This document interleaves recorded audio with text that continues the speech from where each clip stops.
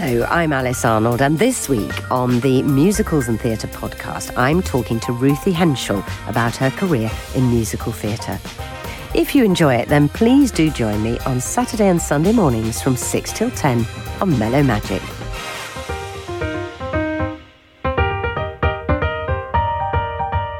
Well, I have got in the studio with me today Ruthie Henshall. How exciting is that?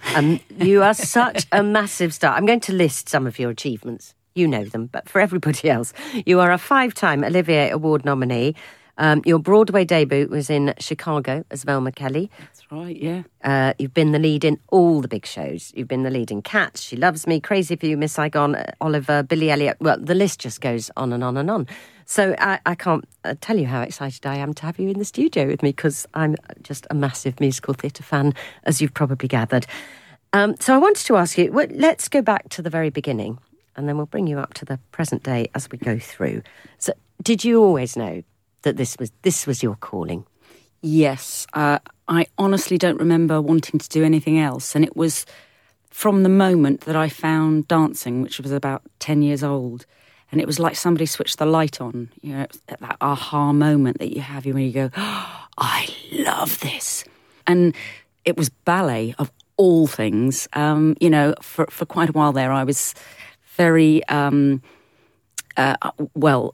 thought that was where my career was going to go. And then somebody gave me a real sort of, you know, awakening and said, you're not good enough, darling. Oh, really? Yeah. Reality check. Yeah, yes. Big reality check, because, you know, I wasn't... you know, my technique was nowhere near for a dancer. And I think, you know, the discipline that you need to stay in that business for as short a time as they get to stay in it. And the physical punishment to it's the body insane. Is extraordinary. Extraordinary. Yeah. So, anyway, you went to theatre school after 16. Did. Yes, Lane Theatre Arts. Yeah. And then you learnt the whole lot. Yes. And I think that was when it was like, I felt like sort of Victor Meldrew. I do believe it. As all these sort of new, wonderful things came at me, and I thought, oh, I only thought that was ballet.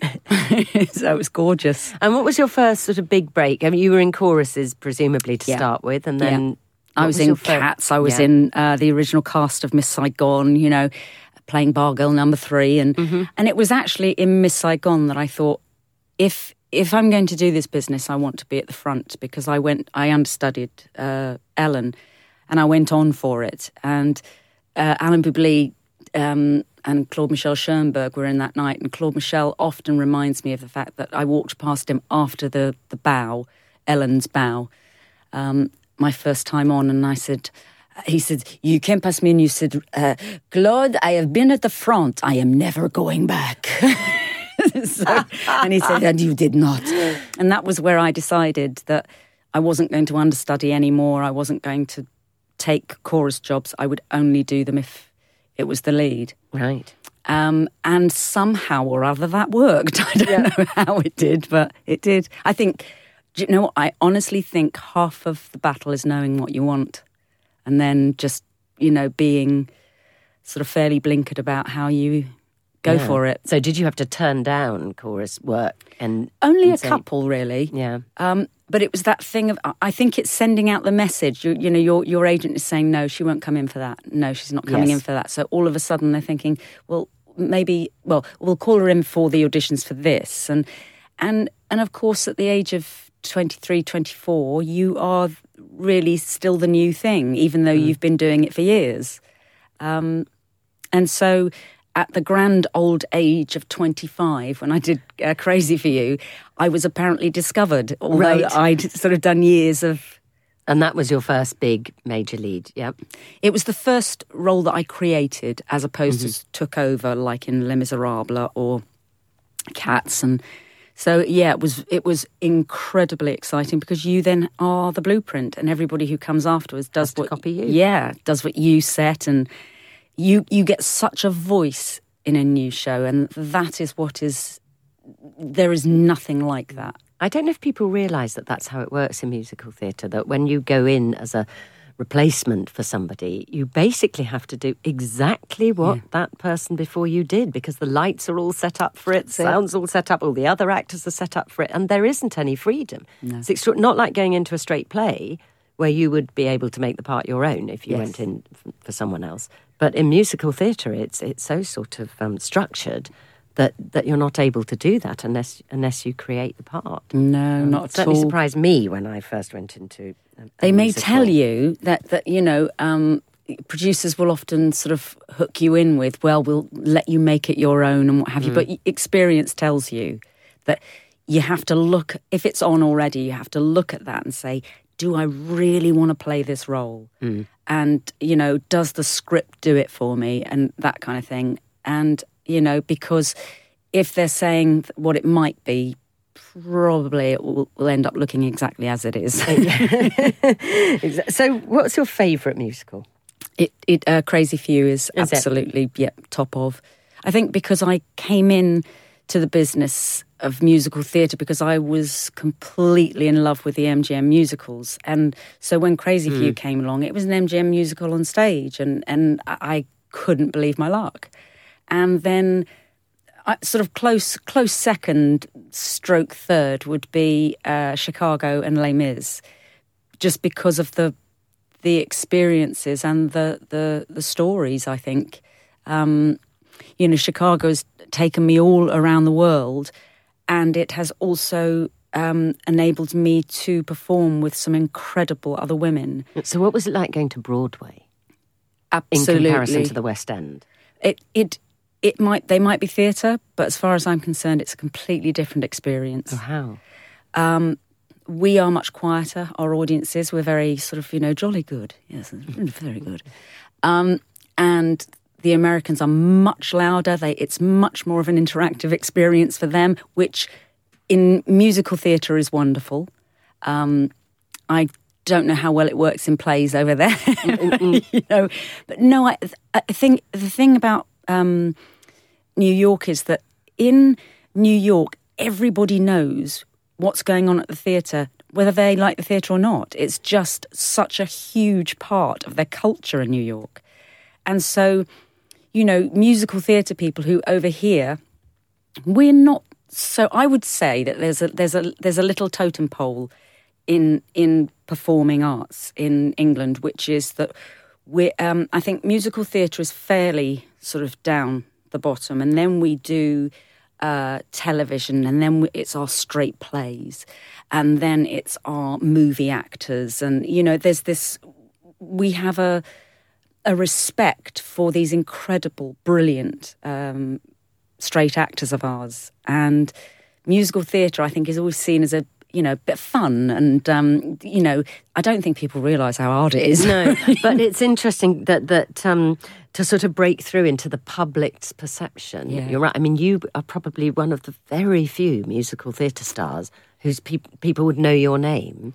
Outside musical theatre. Yeah, I was talking about this. Yeah. Do you think when you were a judge on Dancing on Ice, that's right, did that change things in terms of your the way the public saw you, or recognition factor? It must have done, presumably. Yeah, and what I realised is that there is a very big divide with the way that people treat people in the theatre and people on television.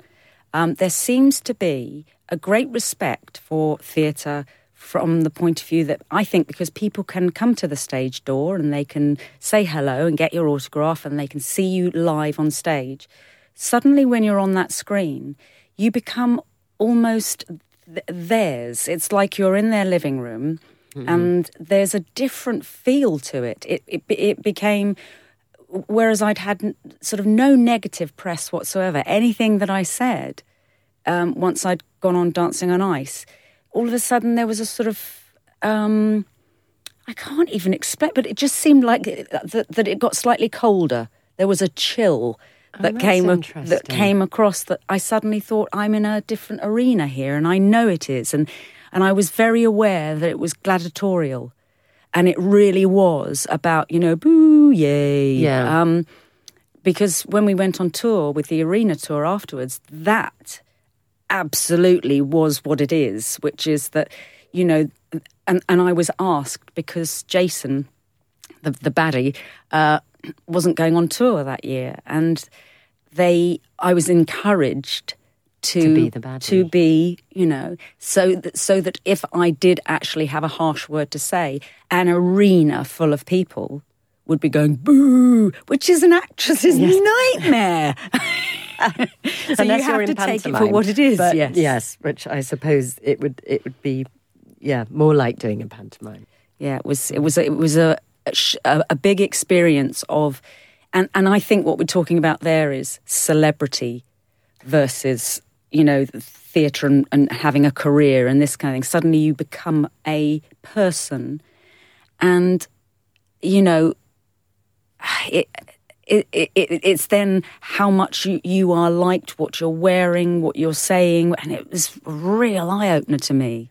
Yes, indeed. Well, talking about going out of your comfort zone, but this might be in your comfort zone because you have produced a show to go on the liner Arcadia on the cruise ship. How did you enjoy producing a show rather than performing? Because you're not in the show, are you? But no. You've given it to your performers to perform. We have. We basically, we've put a show on the Arcadia called Money Makes the World Go Round, and we're now being commissioned to do a couple of others because it went so well. It went well in the end, but I have absolutely learnt things that I never thought I would learn. I mean, being the other side is an eye-opener for me. And knowing, like the Cameron McIntosh now, he is banned from the rehearsal room, because he knows what he likes, what he wants. He comes in and he says, no, I don't like that, and where's the pieman, and, all this stuff. Everyone goes, keep Cameron out. But he knows it's his baby. Every single one of these things are his baby. He knows what he wants. He knows what he loves. And I realised how he must feel, because you want to keep stepping in, and there are times when you have to leave it to your creative team. But what was the most terrifying thing for me was watching the opening night and not having any control. Because there's nothing you can do about it. Done, gone, given it. Yeah. And that was hard. Especially when you can do it so well yourself. Because at least most producers probably going, well, I can't even, kick my leg half the way in the air, but you can. So you're watching people do it probably less well than you would do it because you're... Well, the difficult thing there was that when we came along, the ship had already been cast. So we had to work with who was on board. Now, there was some talent there. But there were moments when something needs to be done a certain way and you can't get it out of that person. Mm. And so you've got to find a way to work with what they've got, what they are. And so it's a very different producing job on a ship where they give you a cast as opposed to being able to cast yourself. And would you like to do that? Would you like to put on a production and from the very beginning? And absolutely. This is where I'm going. Hopefully, with 3-Pin Productions, is to we seem to have found a great way of producing and coming up with stuff that has excited us. We're putting them on ships, but then the next thing, of course, is to come on land. Bring them on shore. Bring them on shore. Yes. We'll go just a few general questions now. If you could be a character from any musical, not play a character, be a character, who would that be? Oh, that's such a great question. Wow. God, wow. Oh, I think I'd have to be Hello Dolly, really. I think I'd have to be Dolly Levi. Yeah. What a life. Is your daughter named after Dolly Levi? No, she's actually named after my grandmother. Now, do you live in London now? No, I live in Suffolk. Do you live in Suffolk? Essex, actually. Essex, Suffolk. Okay, border. And you mentioned that you've got a dog. What sort of dog? Because we like dogs here on Mellow Magic podcasts. We like them very much. I want to know about your dog, please. Oh, she's called Poppy. She's 9 years old. She's a little white miniature schnauzer. And she was a gift. And she was a gift because I lost a sister called Noel. And the breeder had named this little one Noel. And she came along 3 months after my sister passed away. So these friends of mine sent me this little dog. I'd never had a dog before. None of our family had ever had animals, ever. And I am completely in love. She has come along, and even with my father and mother as they're getting older, they look after her when I can't. And, my father says she is one of the biggest joys of his life. I think 'cause he's always wanted a dog. So, and everyone's completely in love with her. And she's one of these dogs, and I don't know if you find it with your dogs. What's your dog's name? Archie. Now, I don't know if you find this, but if you are having a hard day or anything like that, there's something, they know this. And I remember going through a patch where I was really at a low for a few months, and I was duvet diving. And she sat on my bed. She didn't leave my side every time I was there, and then I'd walk her and then come back and duvet dive again and do what I had to do. And she was amazing. They do know. Yes. They do know. And I didn't Archie believe has it many before faults, then. but he is quite good comfort in times of sorrow. Faults, really? No, yes. Least perfect dog in the world. My dog's wonderful. We have to go. Our dog is a little...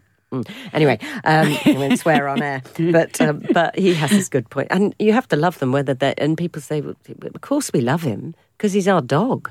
You can't send it back. It's like a child. I mean, absolutely. He is not perfect, but we love him as if he was perfect. But anyway... Well, Ruthie, thank you so much. That has just been the most enlightening chat, and thank you so much for your time. Total pleasure. Thank you.